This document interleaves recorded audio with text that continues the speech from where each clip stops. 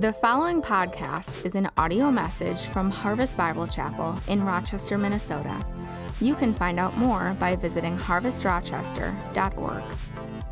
Today, we're going to talk about when it's hard to stand. Anybody know what I'm talking about? When it's hard to stand, when it's hard to do the right thing, when it's hard to say the right thing at the right time, when it's hard to stand. That's the title of the message today. And so I just thought we might just start with this. Let me ask you this. When is it hard to stand? Go ahead. I'm asking. When is it hard to stand?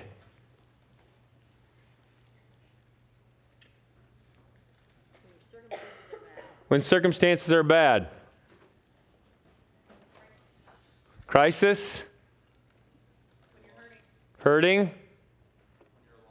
When you're alone? Yeah. When is it hard for you to stand? Maybe just get that in your head. If you're not willing to say it out loud, just get it in your head.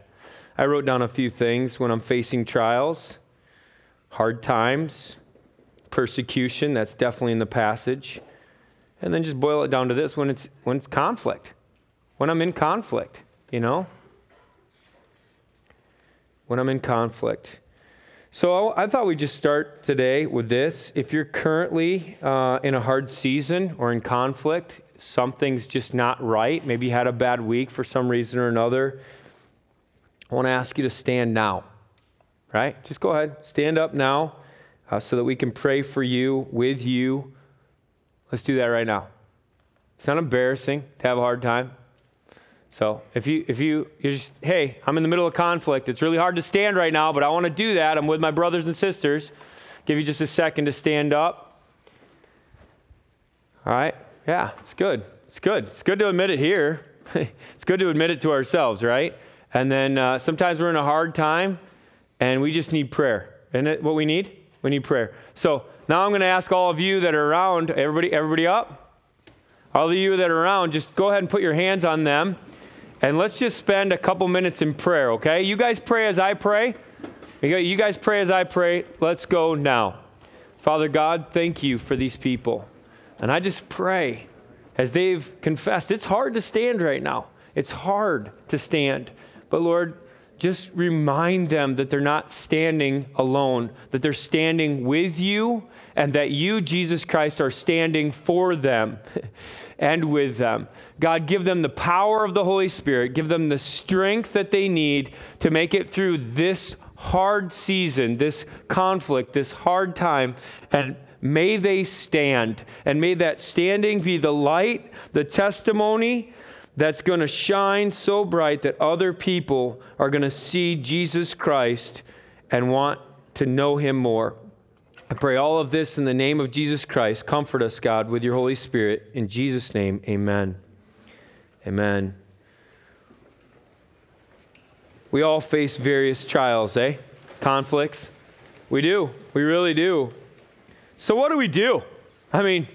We know it's not a matter of if, it's a matter of when conflict's going to arise, right, in your life. So what do I do when conflict arises? That's really what our passage deals with. We're in Acts chapter 6, and the passage is going to give us 3 responses to conflict.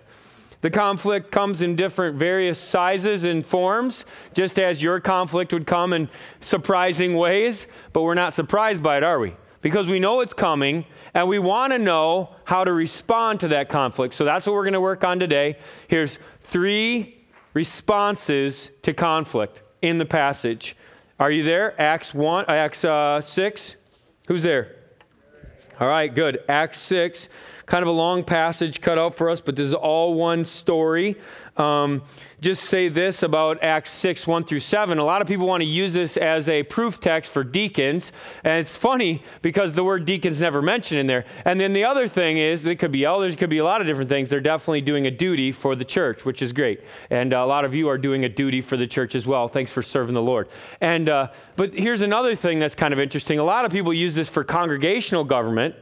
And then the other half of people use this for elder government. And I would say this isn't a proof text for either.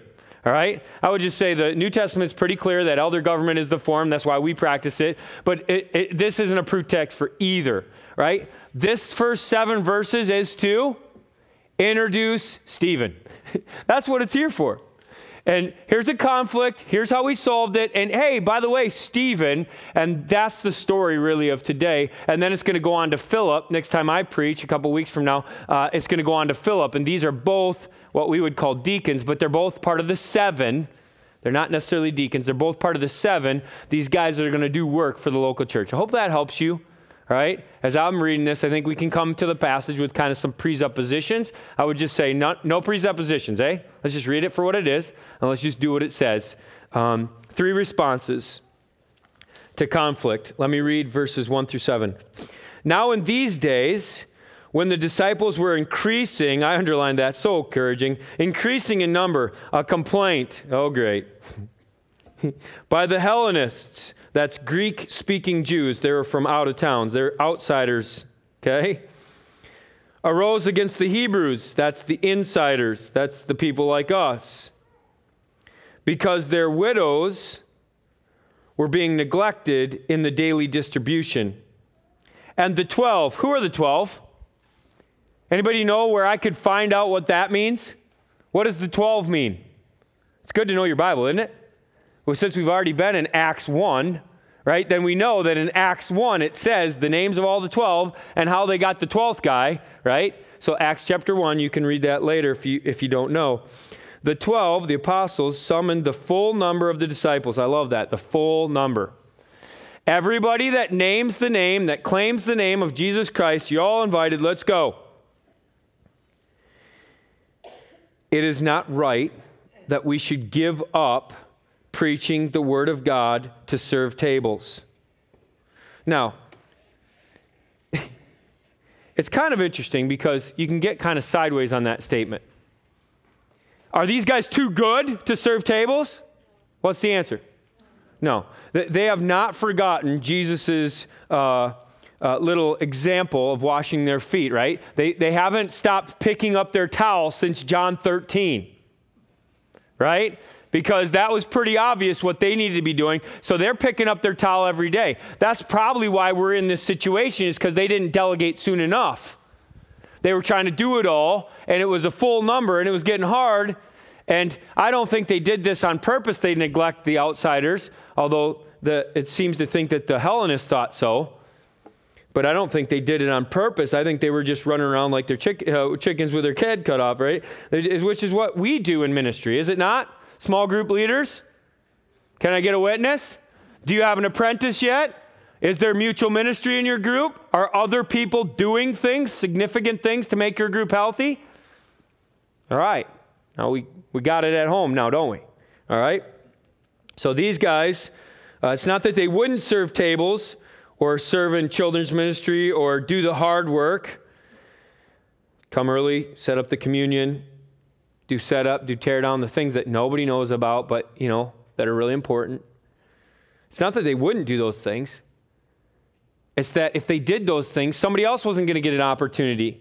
And they had moved on to do what only they could do, right? So, good part there. Therefore, brothers, sisters, pick out from among you 7 men there's 3 qualifications: good reputation, good repute, full of the Spirit, they got to be saved, and full of it, right? And of wisdom, which comes with being full of the Holy Spirit, right? So a good reputation comes with wisdom, and a good wisdom comes from being filled with the Holy Spirit. So basically be saved and act like it for a while so people can see the difference, all right?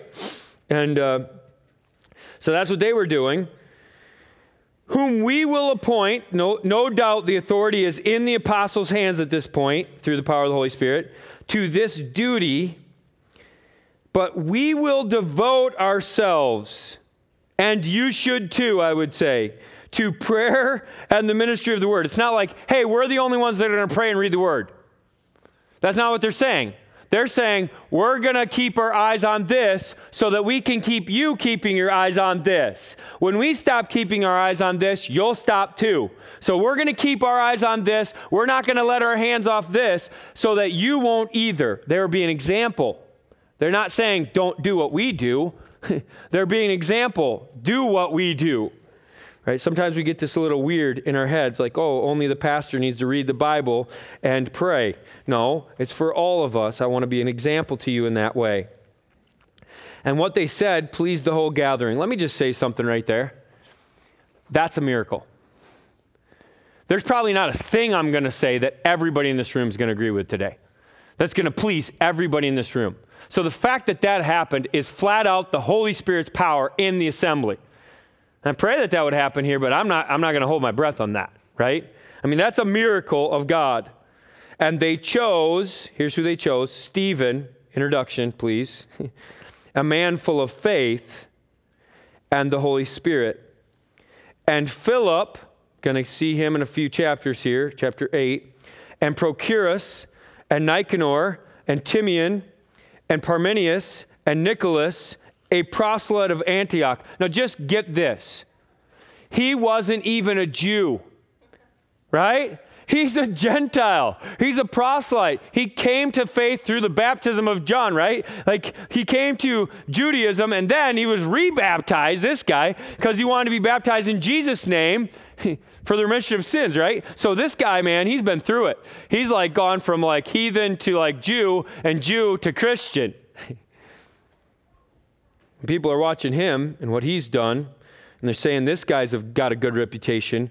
These they set before the apostles, and they prayed, and they laid their hands on them. That's a symbol of authority. When we lay our hands on people, that's a symbol of authority. We just laid our hands on people. We're just saying, hey, you have the authority of Jesus Christ. You're going to make it through this trial. When we have parent-child dedication, we lay our hands. Hey, we're here with you. We're going to do this. When we do an elder or a deacon or any kind of installation, when we get small group leaders and we send them out from one small group to another, we plant a small group, right? We put our hands on them. We're like, hey, you're going in the same authority we're coming with, right? This is what they're doing. It's a symbol of authority. You have the authority to do the job, and you have the responsibility to do the job. Many of you in our church we've laid our hands on you. Your children's workers, your welcome, your greeters, your small group leaders. Set up, tear down, we're commissioning you to have responsibility and authority, and we want you to do it for the Lord Jesus Christ. Verse 7, just a little update here. This is really cool. And the word of God continued to increase. So what increased? The word, right? And the number of disciples multiplied. So what multiplied? Okay, so what do you think? Does this have any correlation that if we focus on the word of God and that increases, right, what we speak for God's word with boldness and contagiousness, all right, that over here then what the product would be is what? Multiplied disciples, right? So that goes hand in hand. And this isn't like 50 plus 50. This is 50 times 50, as in 2,500, okay? Like, this is a lot of people. And it multiplied greatly in Jerusalem. It's key that it's in Jerusalem. We're still in Jerusalem. It's going to go Jerusalem, Judea, Samaria, utmost parts of the earth. And a great many of the priests became obedient to the faith. I just wrote, wow. You know, that's like people who are like serving another God or serving what they think is God, but not Jesus, come to Christ. Like leaders of other churches, right?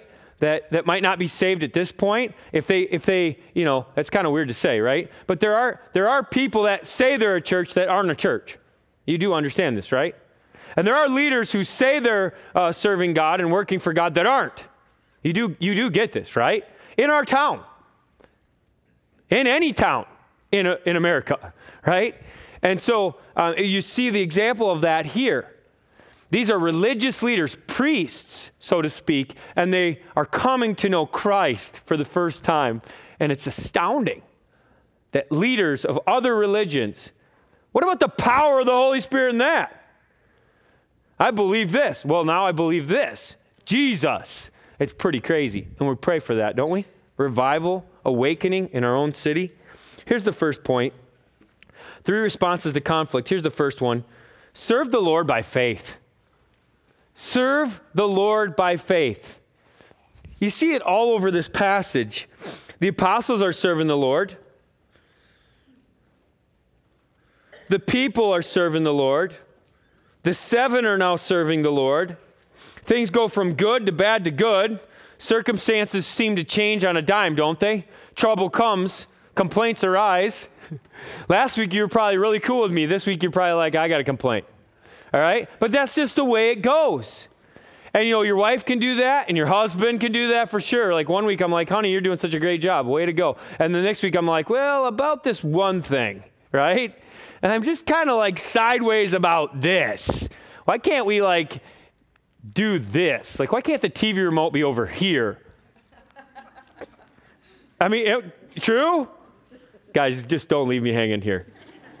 We get so stupid like that. If you're like me and kind of anal that way, details matter, OCD, it's you the stupidest things become complaints. They just do.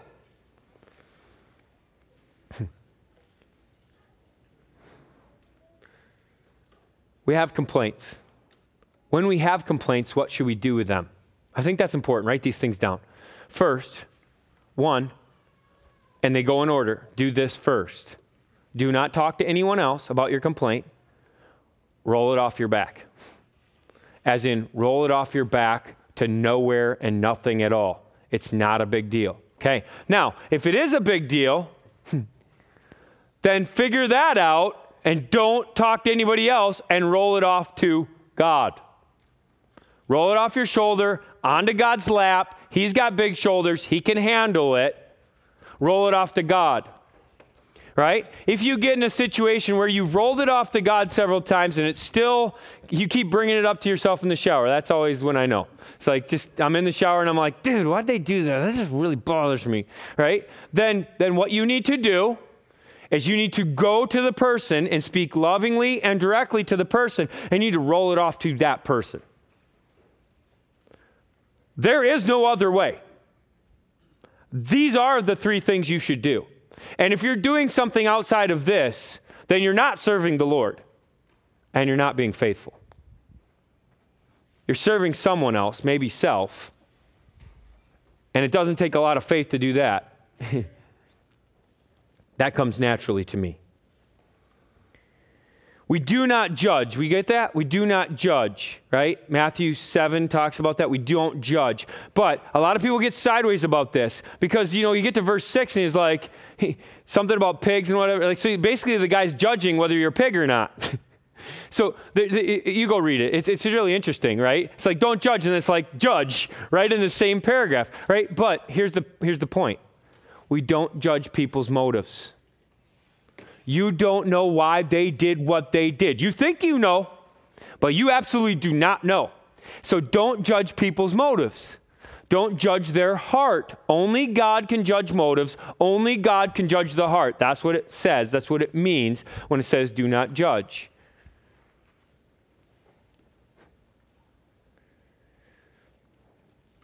It's like this. I look out and I see mostly white people in our church, not a lot of ethnicities. And I love the fact that every tribe, every nation would come to church and be together, because that's what heaven's going to be like. Amen? I mean, that's what heaven's going to be like. And so, I think about this and I go, and it's in the passage, right? The Hellenists are basically saying, you're racist. You're racist. That's conflict. Huh? That's the Hellenists are basically like saying, you don't care about us. We're different than you. It's racism. That's conflict in our day and age, huh? Is that conflict or what? Am I racist? Because we don't have a lot of people that don't look like me come to our church? Well, I mean, it's worth a thought. And you could search your heart. But I got to tell you, I love people. I love all people. I think we all should love all people. I think we all should love all people because of Jesus Christ in us. The way Jesus Christ loves us, the way Jesus Christ created us, all people, right? Heaven's going to be full of all of us, and I'm so excited for that day. But until that day, I mean, you can bring up complaints. You can bring up things, right? But are they really a deal? Is this really a deal that they were missing the widows? Yeah, I guess it was. They handled it biblically, didn't they? They said, yes, let's call everybody together. Let's handle it all together. Let's get it after it, right? They made it a deal. But what was the deal? What were they focused on? Oh, we got to change who we are. Oh, we got to do something different. No, they were focused on stay with the game plan, stay on the mission. Get after the mission. Stay after the word and prayer, right? Stay after making disciples. And by the way, this is just a great opportunity now, right? To serve other people, right? So what are we doing about this racism? What are we doing about this culture in our city? What are we doing? We're trying to serve the police officers, right? Trying to help that side of it.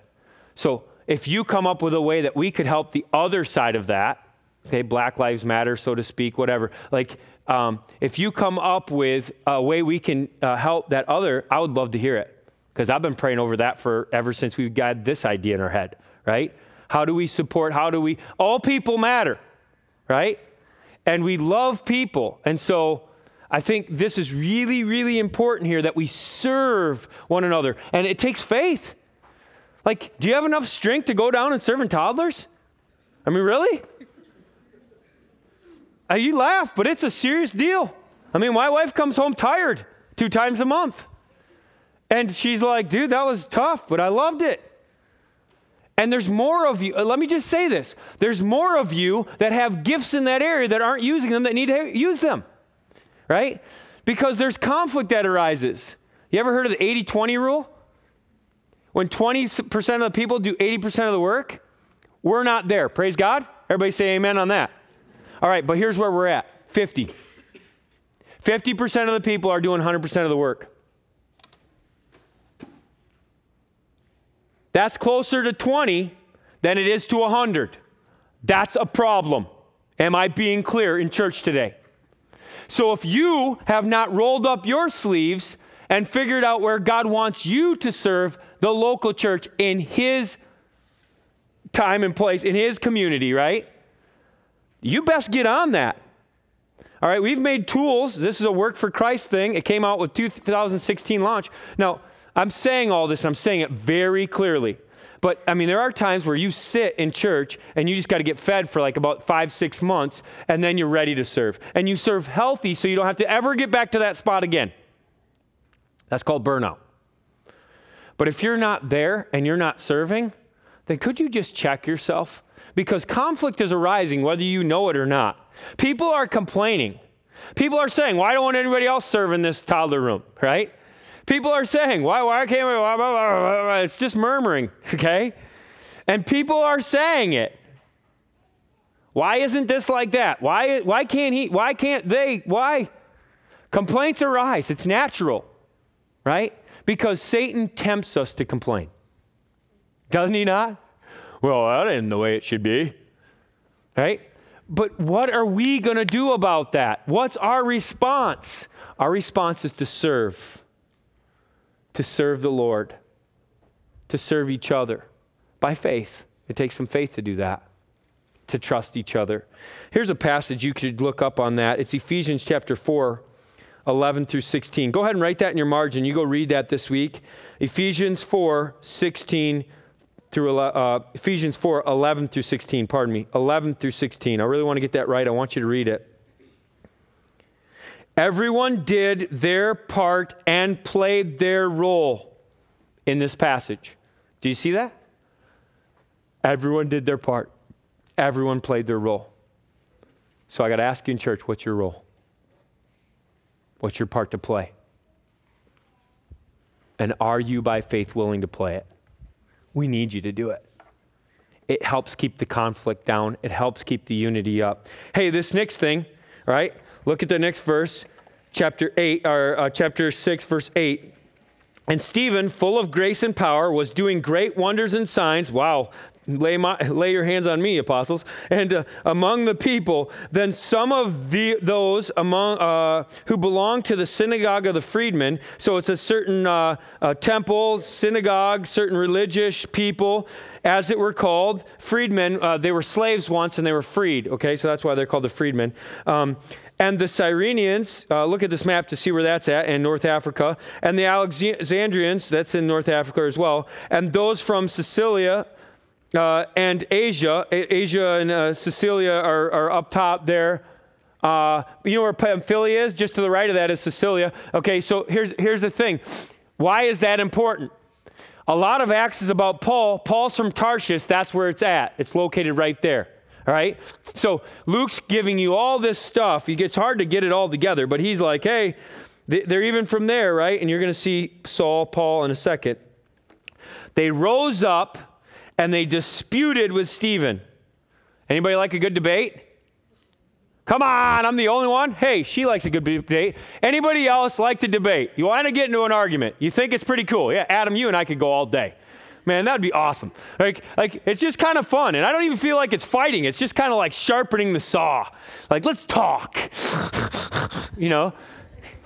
These guys were in it. Like, they were like, let's get after it right now. All right? They're disputing with Stephen. But, everybody say but. Gotta love the buts in the Bible. They could not withstand the wisdom and the Spirit, the Holy Spirit's power with which he was speaking. Guess what? Stephen was doing something. What was he doing? What was he doing? He was speaking. Thank you very much. He was speaking. He was saying some stuff. God wants himself said, does he not? How does he want it said? Boldly. With love, so it's contagious even. Right? And Stephen was doing that. What an example. And they, listen to this, secretly instigated men who said, we have heard him speak blasphemous words against Moses and God. And they stirred up the people and the elders and the scribes, and they came upon him and seized him and brought him before the council, the Sanhedrin. We talked about them last week. And they set up, so what did they do? They secretly instigated, they stirred up the people, and they set up false witnesses who said, this man never ceases to speak the words against the holy place and the law. Now, why do I know that argument's false? I just stopped speaking right there for a second. And I'm the preacher. Y'all stopped speaking. So people naturally stopped. Stephen did not just blah, blah, blah, blah, blah, blah, blah, blah, blah, blah. Like, it's not like he couldn't stop speaking about it, right? He never ceases to speak words against. That's false. It's over-exaggerated. It's a misrepresentation. They misunderstood him, and they were misjudging his motives. For we have heard him say that this Jesus of Nazareth, there it is, the name, will destroy this place and will change the customs that Moses delivered to us. Let me ask you this. Did he come to change the customs? Did Jesus come to change the customs? He came to fulfill the law, not to change the law. So, not a good argument, but working in the Sanhedrin, because the law was the God they worshiped. And you might think about that. Is your system of right and wrong the thing you worship? Are you legalistic? Or is your system of thinking the way you worship, as in grace, all grace? And therefore, you got no truth. It's just all grace. You have to have a balance of both. Grace and truth go hand in hand, all in love. And gazing at him, they were looking at him, all who sat in the council saw. What did they see? Read it there. His face. Well, he must have been pretty angry. He was getting disagreed with. He must have been kind of irate because they were lying about him. How do you act when people lie about you? Well, hold on a second. That's not what I said. That's not how I said it. I get kind of like, ugh. You get that? How's he looking? His face was like an angel. His countenance was, I'm not upset. I'm not upset. I love the Lord. I know what I said. I'm comfortable in my own skin. You can say what you want to say, but I'm serving Jesus Christ. That's a lot more loving, isn't it? Than, why you disagree with me? Why don't you get it? Yeah.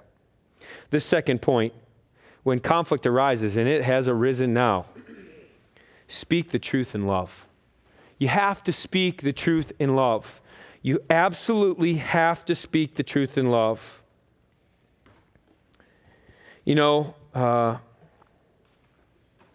Kind of gone after a few hard examples, but I want to go after this one just a little bit here too. And I'm not saying these things perfectly, so please give me grace, but I want to speak the truth in love.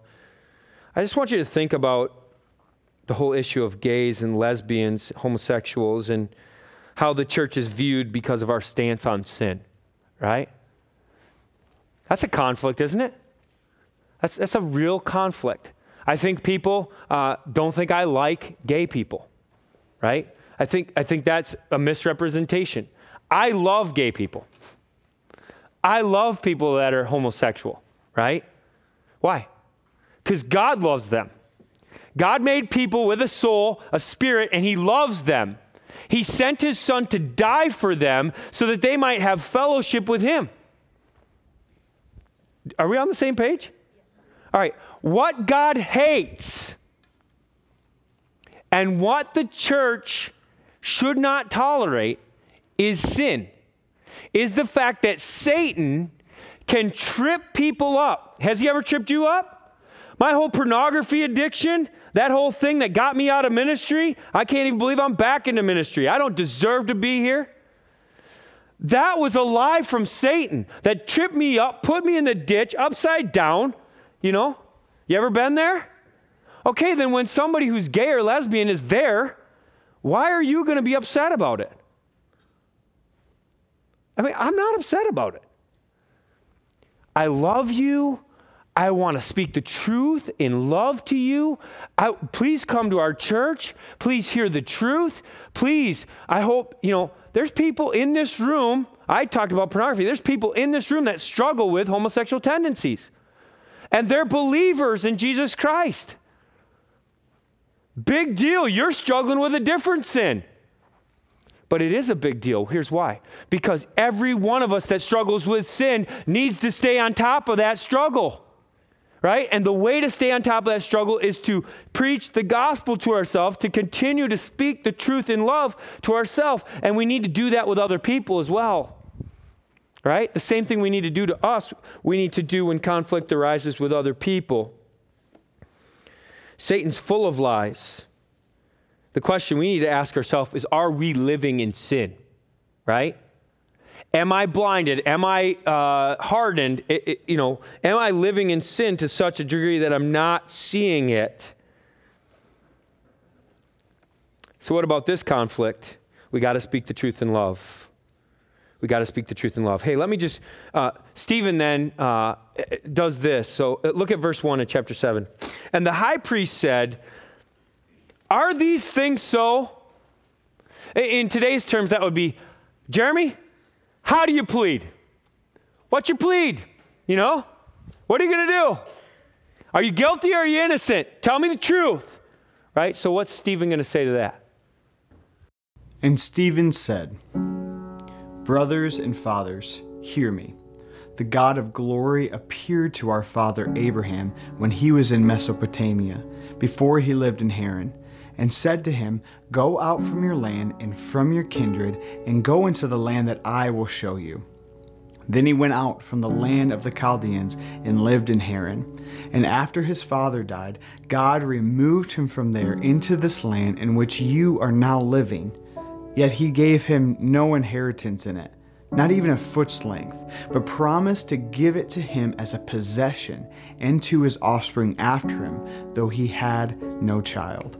And God spoke to this effect, that his offspring would be sojourners in a land belonging to others, who would enslave them and afflict them 400 years. But I will judge the nation that they will serve, said God, and after that they shall come out and worship me in this place. And he gave him the covenant of circumcision. And so Abraham became the father of Isaac, and circumcised him on the 8th day. And Isaac became the father of Jacob, and Jacob of the 12 patriarchs. And the patriarchs, jealous of Joseph, sold him into Egypt. But God was with him and rescued him out of all his afflictions, and gave him favor and wisdom before Pharaoh, king of Egypt, who made him ruler over Egypt and over all his household.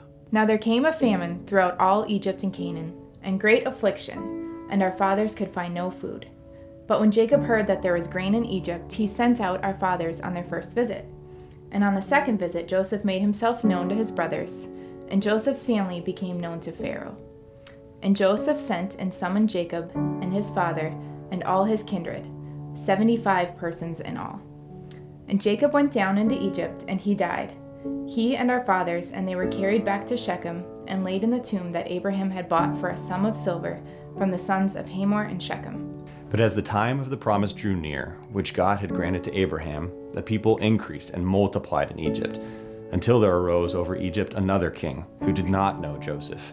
He dealt shrewdly with our race and forced our fathers to expose their infants so that they would not be kept alive. At this time, Moses was born, and he was beautiful in God's sight. And he was brought up for 3 months in his father's house. And when he was exposed, Pharaoh's daughter adopted him and brought him up as her own son. And Moses was instructed in all the wisdom of the Egyptians, and he was mighty in his words and deeds. When he was 40 years old, it came into his heart to visit his brothers, the children of Israel.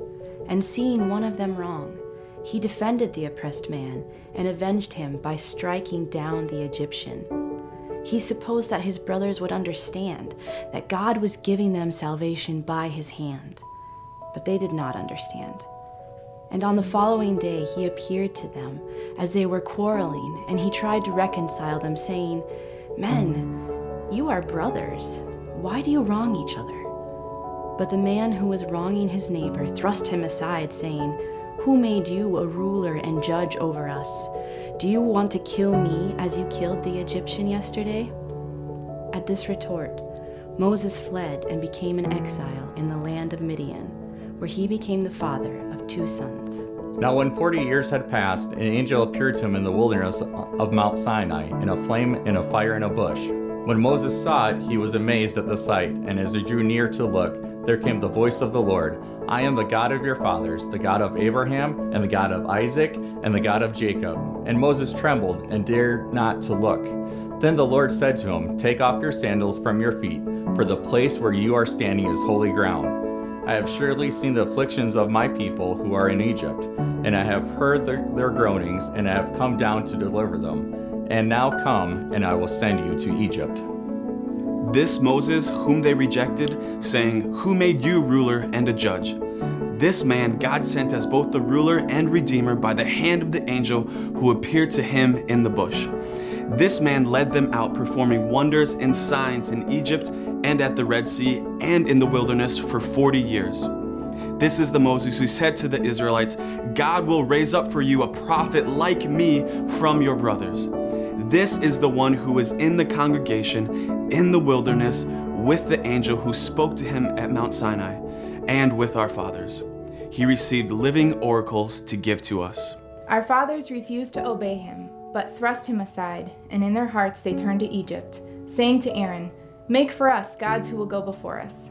As for this Moses who led us out from the land of Egypt, we do not know what has become of him. And they made a calf in those days and offered a sacrifice to the idol, and were rejoicing in the work of their hands. But God turned away and gave them over to worship the host of heaven, as it is written in the book of the prophets. "Did you bring to me slain beasts and sacrifices during the 40 years in the wilderness, O house of Israel? You took up the tent of Moloch and the star of your god Rephan, the images that you made to worship, and I will send you into exile beyond Babylon." Our fathers had the tent of witness in the wilderness, just as he who spoke to Moses directed him to make it, according to the pattern that he had seen. Our fathers, in turn, brought it in with Joshua, when they dispossessed the nations that God drove out before our fathers. So it was until the days of David, who found favor in the sight of God, and asked to find a dwelling place for the God of Jacob. But it was Solomon who built a house for him. Yet the Most High does not dwell in houses made by hands. As the prophet says, Heaven is my throne, and the earth is my footstool. What kind of house will you build for me, says the Lord? Or what is the place of my rest? Did not my hand make all these things? You stiff-necked people, uncircumcised in heart and ears, you always resist the Holy Spirit. As your fathers did, so do you. Which of the prophets did your fathers not persecute?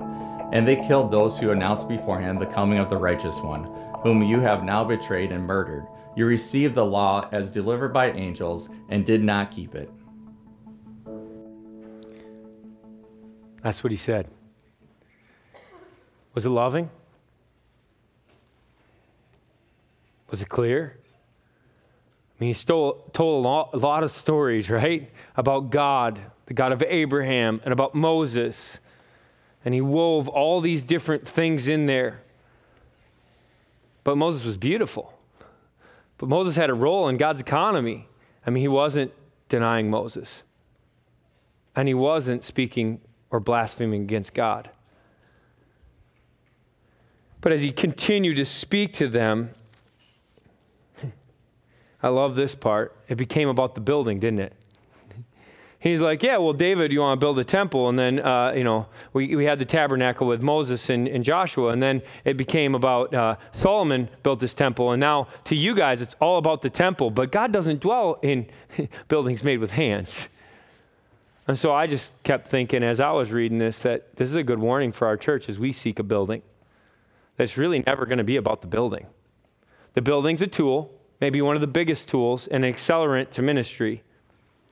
We could be a city on a hill with a building, right? But it's never going to be about the building. Is that clear? Like, it's not about the building. What's it about? It's about the heart. His argument, his speech, his whole thing was about the heart. You're uncircumcised in heart and your ears don't work. You're not listening. Why are you resisting the Holy Spirit? And so I just want to say to you, right? I want to speak the truth of love to you. God loves you. Whatever you're facing, whatever sin you're dealing with, God is there to expunge that, right? To forgive it. And you can move on from that. And I love that. These guys couldn't get that, but I pray that you will get that today. God loves you. He hates the sin that Satan has trapped you in. You can be and are, if you're a believer, set free. That's a good word. All right, this next thing. Now, verse 54 of chapter 7. Now, when they heard these things, they were enraged. Remember what that means? Enraged from last week? They melted down, melt your face off mad, right? And they came unglued like a conniption fit, right? They like their face split away. No, anyway. And they ground their teeth at them. That must be some kind of like, I'm really mad symbol. But he, what was he? Full of the Holy Spirit. You should circle that word full. Full of the Holy Spirit, gazed into heaven and saw the glory of God. Like, he'd been looking at them, talking to them, and he's like, finally, I just got to look up. I just got to look up. I got to get my eyes off this conflict. I got to get my eyes off this trouble, and I just got to look up. And when he looked up, he saw the glory of God and Jesus standing at the right hand of God. This is the only time in the scriptures you'll ever see the Son of Man standing by the Father. It's pretty interesting. And he said, behold, I see the heavens open and the Son of Man standing at the right hand of God. Did he say that to spite them? Huh?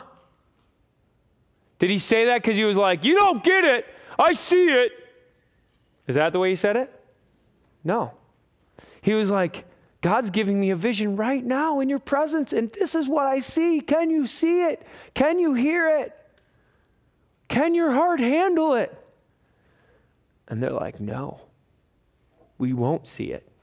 And look at what they do. But they cried out with a loud voice and stopped their ears. Nah, nah, nah, I can't hear you. Nah, nah, nah, I can't hear you. Nah, nah, nah, I can't hear you. I mean, this is like so childish. And rushed together at him, and they cast him out of the city and stoned him. And the witnesses, those that were stoning him, laid down their garments at the feet of a young man named Saul. He was probably of the freedmen, right? Or from Sicilia, for sure. And they were stoning Stephen. He called out, as they were stoning Stephen, he called out. There's two things that he said. Look at the grace here. Lord Jesus, receive my spirit. Please, God, please, please, please receive my spirit. We all pray that. And falling on his knees, right? He's to his knees now because they're crushing him with stones. He cried out with a loud voice, Lord, do not hold this sin against them. It sounds like his master Jesus, doesn't it? Sounds like our master Jesus. So when people ridicule you, misjudge you, misrepresent you, misunderstand you, how should we treat them? We speak the truth in love. But this last thing, you surrender your life with grace. Surrender my life with grace. That's my response. I want to surrender my life with grace. And even if I have to die for the cause of Jesus Christ, even if I'm put to death, I know I'm walking in eternal life. But the people that will be killing me in that moment, they need to see the Lord, right? And so he's like, don't hold it against them, God. Please unveil their eyes. Let them see it, God, please. And then when he said this, he fell asleep. He didn't die because we don't die. If you're walking in eternal life, you don't die. Your body goes to sleep.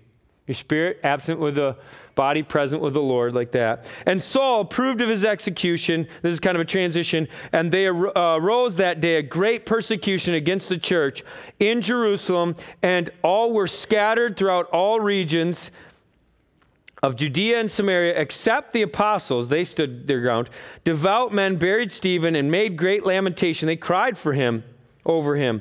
But Saul was ravaging the church and entered house after house. He dragged off men and women and committed them to prison. And how are they going to do it? Right? What are they going to do with that? Run and hide, right? Run and hide. Read verse 4. We'll get back to this when I come back. Now those who were scattered went about preaching the word. They were like, we will not stop talking about what God has done in our hearts, in our lives. There's nothing you can do. There's nothing you can say. We're going to bring you the love of Jesus Christ. It's coming your way. All right, this is it. This is all I'm about now. This is everything to me. And so we know this, right? When the power of the Holy Spirit, we leave this series with this in mind. When the power of the Holy Spirit resides in us, when we're filled with the Holy Spirit, we are filled, signs, wonders, miracles. Your own life is changed. And when that happens, it happens for one reason and one reason alone. What is that reason? To proclaim the gospel of Jesus Christ. This is why the power of the Holy Spirit in Acts 1 through 8, right? This is why it came. This is how it came so hard, so fast, so that the word of God might be declared. And so as the power comes in our life, in our church, we have one response, right? We have to share the gospel. We have to share the gospel. You could just add that. That's a fourth one. We have to share the gospel. We serve the Lord by faith when conflicts comes. We speak the truth in love. We surrender our lives with grace, my very life, and I share the gospel, okay? I share the gospel. I love you. I'm grateful for you. I want to encourage you to stand, right? To stand firm. Even when it's hard to stand, Jeremy, stand firm, right? Stand firm. Stand with Jesus. Stand for Jesus, all right? Maybe I'll just ask you to stand on that note. Go ahead. Have a stand here. Trouble will come. It always does. How will I respond? Respond by serving in the church. I respond by speaking the truth in love. I respond by surrendering my very life. I'll lay it all down. You got to understand this. You got to know this. Jesus stands for me because I stand with him. And Jesus stands with me because I stand for him, right? It's all about the name of Jesus Christ that we stand. Let's pray that we'll stand this week. Father, thank you. Thank you for everything you're doing. Thank you for life and breath. Thank you for an opportunity to serve in your church and pick up your towel and follow you, your example in John 13. Thank you for Stephen and how he handled conflict. Thank you for the apostles and how they handled conflict. Thank you for your Holy Spirit and how when we're filled with your Holy Spirit, we can handle conflict in such a God-honoring, loving way. God, it's amazing who we are in and through you. And it's sad who we are when we're not filled with you. So God, fill us with your Spirit.